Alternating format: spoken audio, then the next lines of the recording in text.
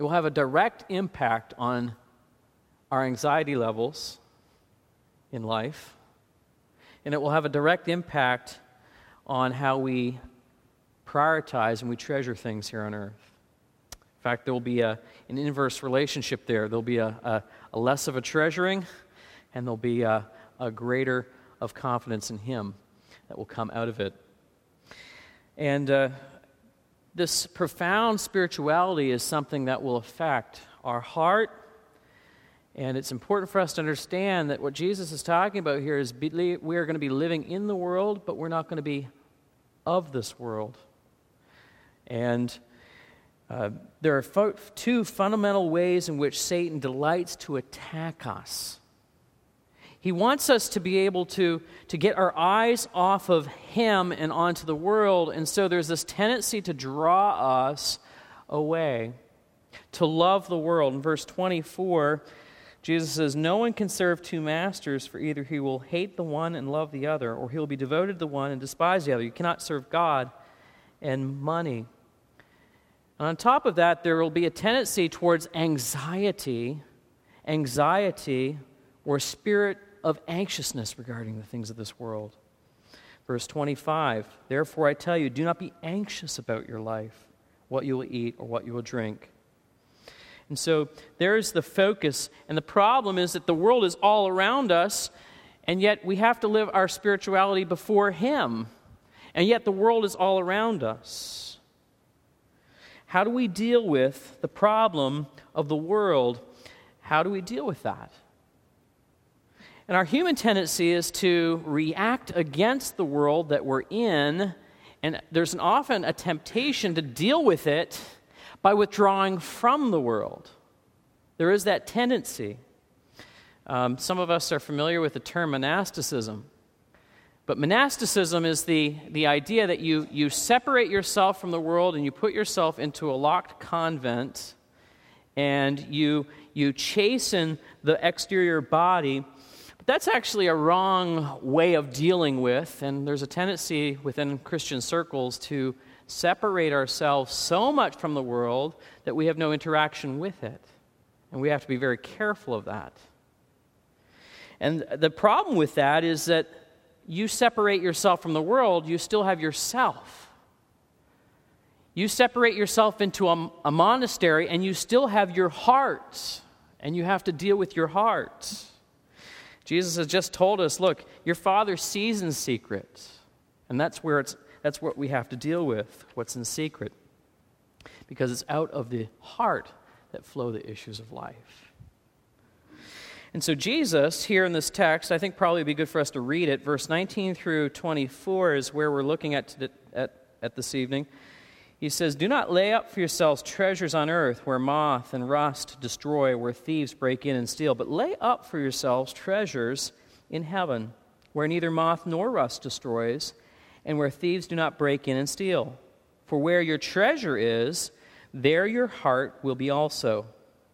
The eye is the lamp of the body, so if your eye is healthy, your whole body will be full of light. But if your eye is bad, your whole body will be full of darkness. If then the light in you is darkness, how great is the darkness? No one can serve two masters, for either he will hate the one, love the other, or he will be devoted to the one, despise the other. You cannot serve God and mammon." And Jesus uses a very, very interesting word picture right in the middle, verse 22 to 23. Jesus is talking about the eye's ability to see. It's all or nothing. It's a little organ. The eye here is a little organ.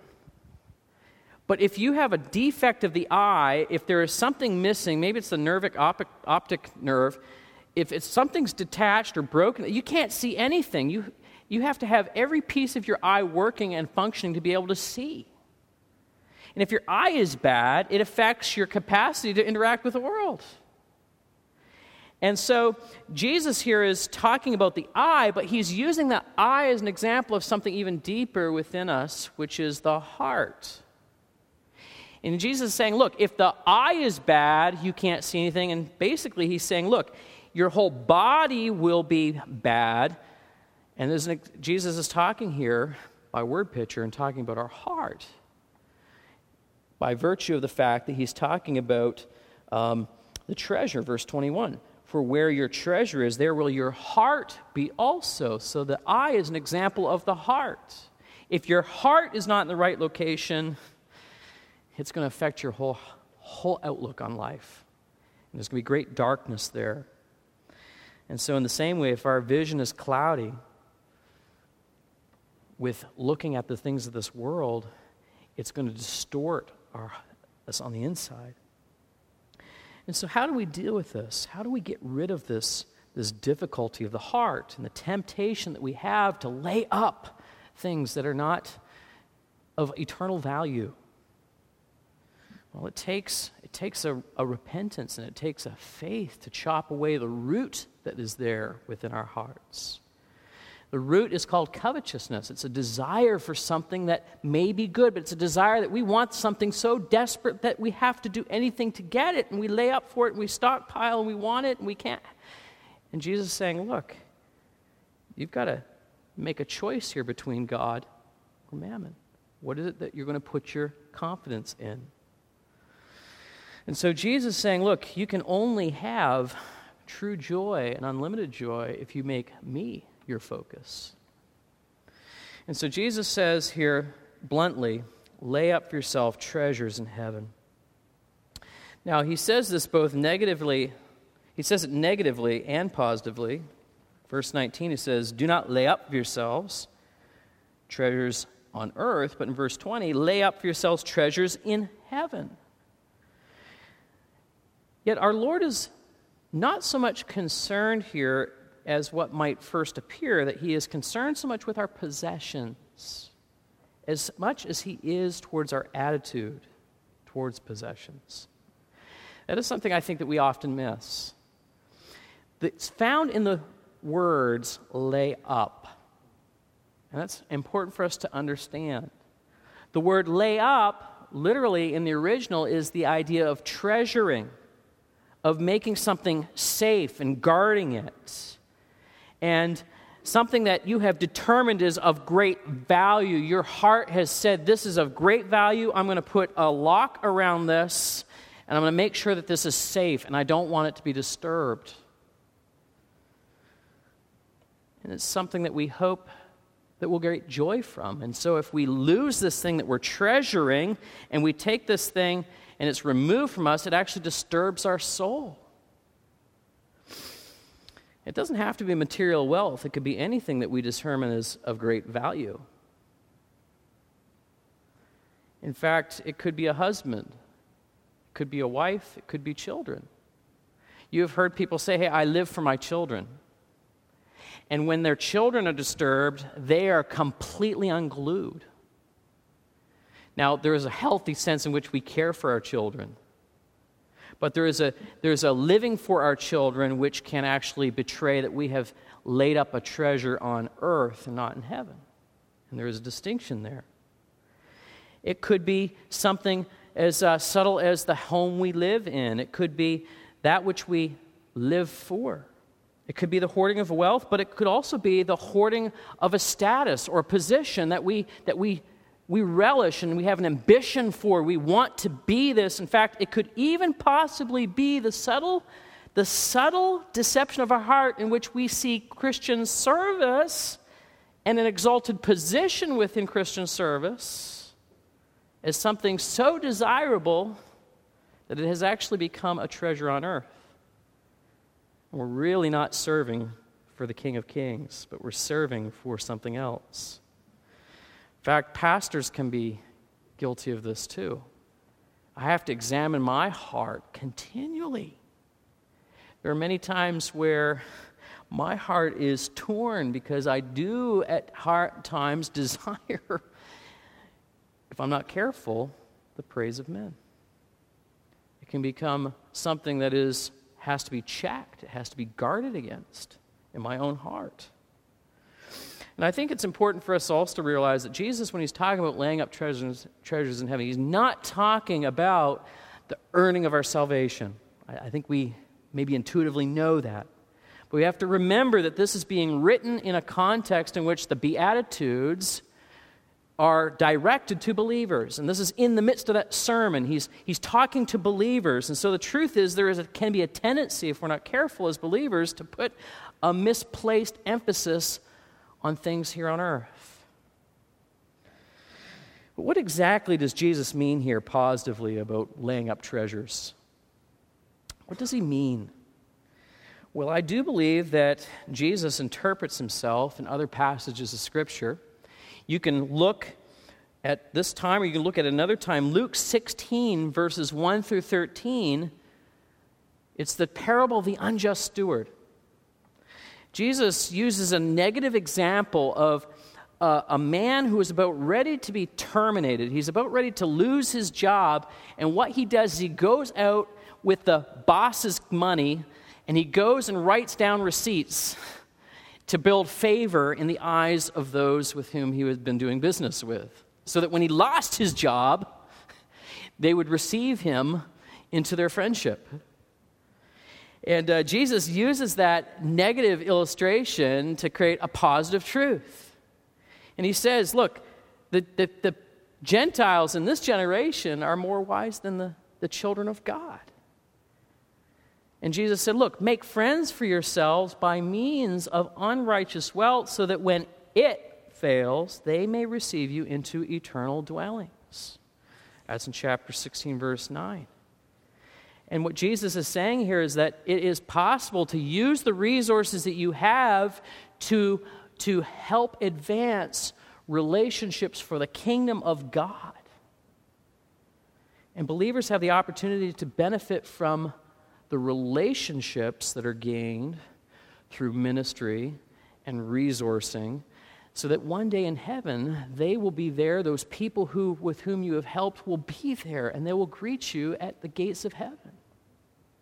I mean, we support missionaries. Let's put it in just practical terms. We support missionaries financially. Those gifts and those offerings will redound to God's glory, and the relationships that enter into the kingdom of God will be there greeting us at the door. That's what Jesus is saying. And in a similar way, Paul says in 1 Timothy 6, 17 to 19, he says that we're not he was directing Timothy to command believers that were wealthy to not trust in the uncertainty of their riches, but in the living God who gives us richly all things to enjoy. And there is a sense in which there is a great reward that will come in heaven as we use resources for the kingdom of God.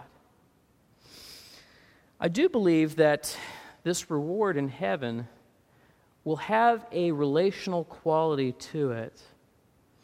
I don't believe that we're completely told exactly in every detail what this reward is going to look like in its fullest measure, but the concept that Jesus is talking about here is in Luke, with that parable of the unjust steward, is that when your resources here on earth fail you, where they have gone to help other people, those people will be there to receive you in heaven. There is a relational aspect to the reward. And I can't help but explain it in this way, that there have been times where I have, in my own personal heart, been blessed by giving to other people. And I know some of you, I know probably most of you here have experienced that, the joy of giving to other people. It is more blessed to give than to receive. And you have that heart intensity.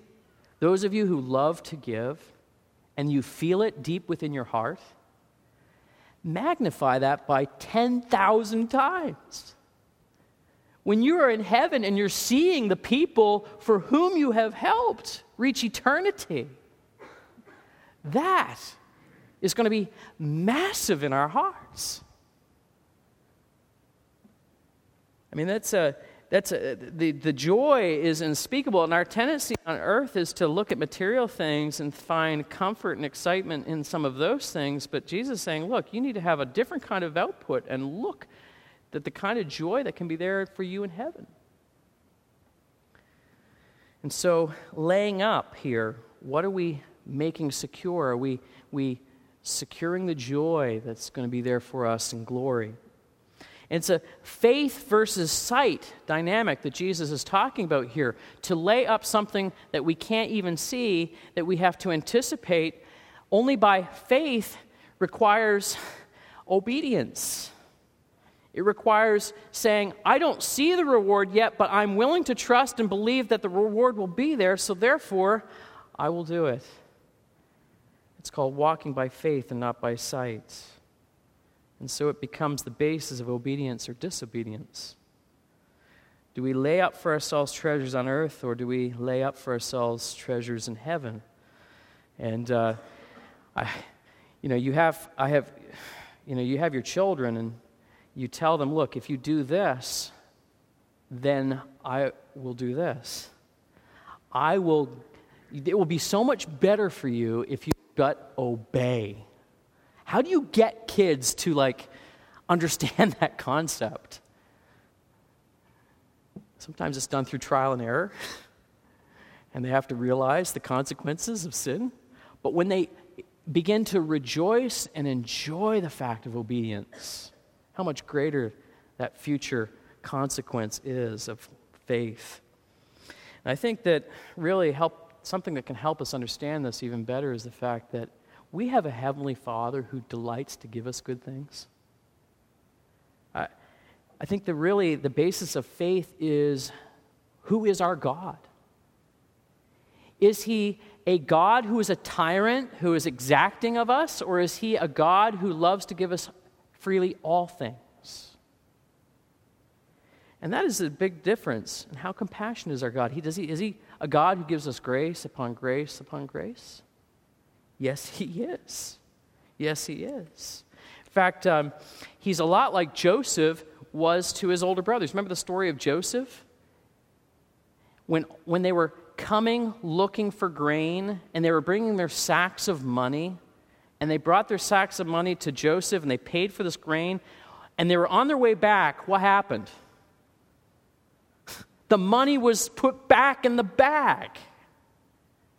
That story is not speaking merely just about Joseph, but of a greater Joseph, which is Jesus Christ. He is a God who delights to give His children grace upon grace upon grace. And so how often we are tested on this basis? Worldly treasures is something that doesn't last. And so Jesus has been talking about the importance of faith component, but now He talks to us on the basis of a common sense component. And He tells us that they don't last. Worldly treasures don't. This was, I think, before my time. Aerosmith said, I can't get no satisfaction. You know? Is that right? No? Oh, Rolling Stone. Okay, all right, yeah. I wasn't allowed to listen to that stuff anyway. You know? Why were you listening to that? No. I'm just kidding. But the truth is, everything in this world is subject to decay. Everything that we think will bring us satisfaction will destroy us. It brings disillusionments. Time itself is fleeting. We think, oh, if I could just get to the weekend. It's a weekend? No. But the older I get, I realize that things that I thought when I was in my 20s would bring great satisfaction don't do it. And I had this experience just a little while ago. I was at Clark Summit University for chapel, and I finally found that I was in the older category because the music was too loud. I couldn't even handle it. Well, I could handle it a little bit, but the truth is, the things that we think will satisfy are only moth and rust. And it's just the subject to the issue of our temporal nature. But Jesus says, look, thieves break in and steal. I mean, you think you can guard something and you make something last. Thieves are going to come in and break and steal it. We have illnesses, the things that we have hoped for. There's business loans that go bad, and there's war and death. And I mean, we've been sheltered through a peaceful era, but that may change. The things that we think that we have been laboring for may disappear. And I think back, maybe I've used this illustration before, but I love this illustration. Back in the 1970s, my in-laws buried bars of silver. They buried them in the ground. And it was during all that time period of fear of inflation and the government going to come in and take away all of our civil liberties and all of that. And there's the Soviet threat and just everything was going on. And about 25 years ago, they decided to build a garage. And they wanted to build it where they had buried these silver bars.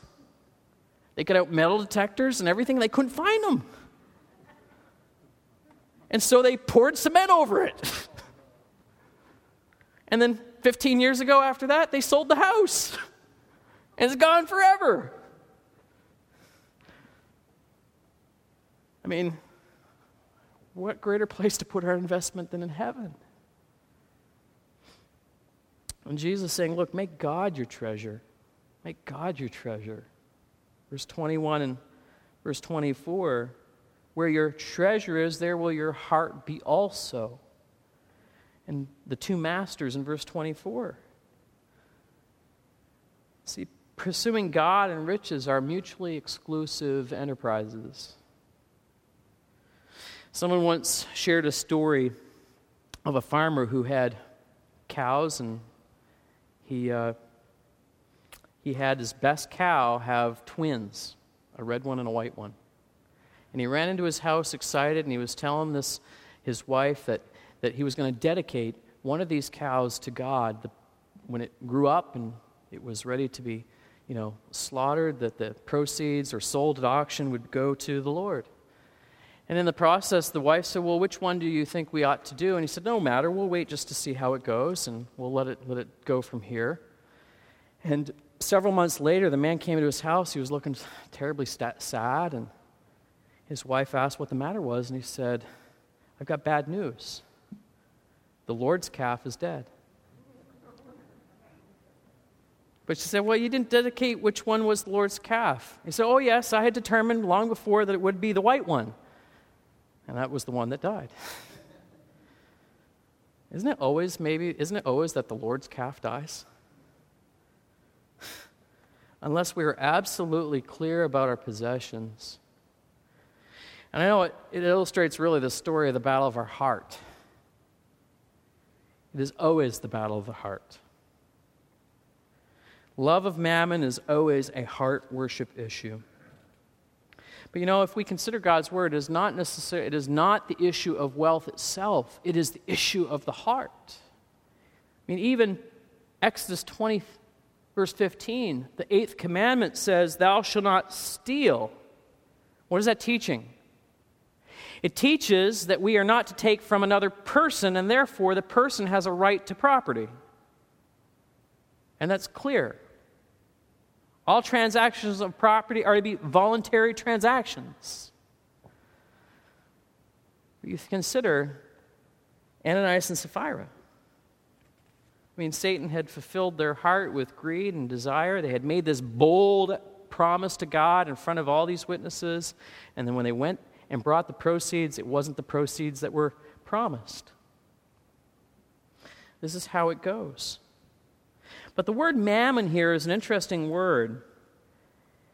And it does mean material possessions, but in the Hebrew, where it originally comes from, it meant to entrust or to place in somebody's keeping. And gradually it came to have the idea of being put into safekeeping, and it shifted to meaning in that which a person puts their trust in. And so in this case, because in some translations it has the capital M for mammon, my translation says money, you cannot serve God in mammon. The word mammon there takes on a deific connotation. And that is the tendency, isn't it? When we have been given lots of resources, our tendency is to look at them as resources, and all of a sudden we start to begin to value them, and then we put our confidence in them, and then all of a sudden this stuff is actually our safeguard, and it's our hope. It has become a god. So what is our treasure? Is it God? Or is it the stuff that He has given to us?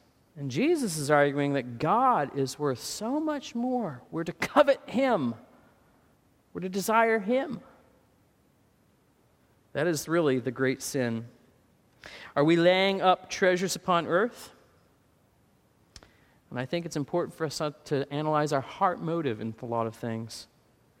Can we view the things that God has given us with a sense of detachment?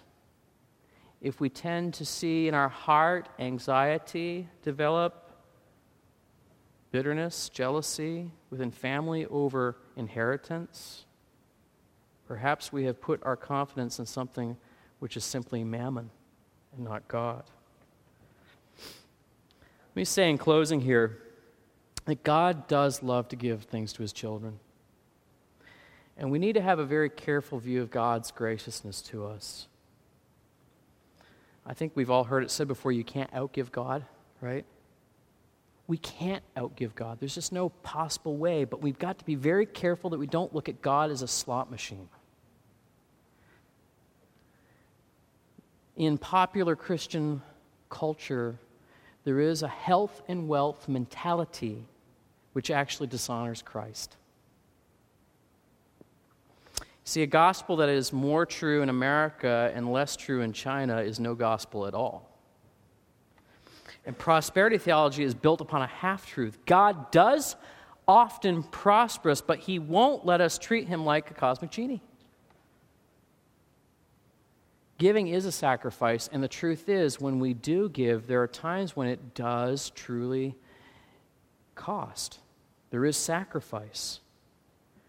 And God does reward, but it comes at the proper time. In fact, the proper time might not be in this world. It may be in the world to come. God does prosper us so that we can then live generously to bless others. And so, remember that when we do lay up treasures, the investment might be a lifetime and the relationships that will meet us on the other side of the river. I think of my grandfather, who was a very generous man in many ways, and inflicted with sickness in his life. And haven't you always heard it said that the result of your life is those who show up at your funeral? His life of generosity was not necessarily material generosity, but generosity of friendship with people. And in the end of his life, the funeral that had couldn't contain the church building. The people couldn't be contained in the building. And I trust that the relational reward for those of us who invest in the future of lives will be rewarded when we see those people in heaven with us, standing before the throne. That's laying up for ourselves treasures in heaven. Let us pray. Heavenly Father, we just thank You for the time of meditation here this evening and thinking of the principle of laying up for ourselves treasures in heaven. And Lord, we are in many ways weak, and we need to have our thoughts challenged. We need our hearts refocused. And the truth is, You have promised through Your grace to reward us generously. And Lord, so we trust in that promise, but we don't trust in it per se for our own self-gratification, but for Your own glory and our own joy that will come in one day when we stand before the throne. And so, Father, we just continue to thank You for the missionary relationships that we have had in our church family for many, many years. And I pray, Father, that the investments that have been made through the years would have been investments that will result in great reward of seeing and rejoicing before Your throne. And I ask, Father, that we would have the personal heart motive change, that we would be not thinking merely of just the moment of day to day, but that we would be thinking upon the eternal, that we would be resting not in the things that we see, but the things which are eternal, which are you. And so, Lord, just lead us by your Holy Spirit. And we ask this in Jesus' name. Amen.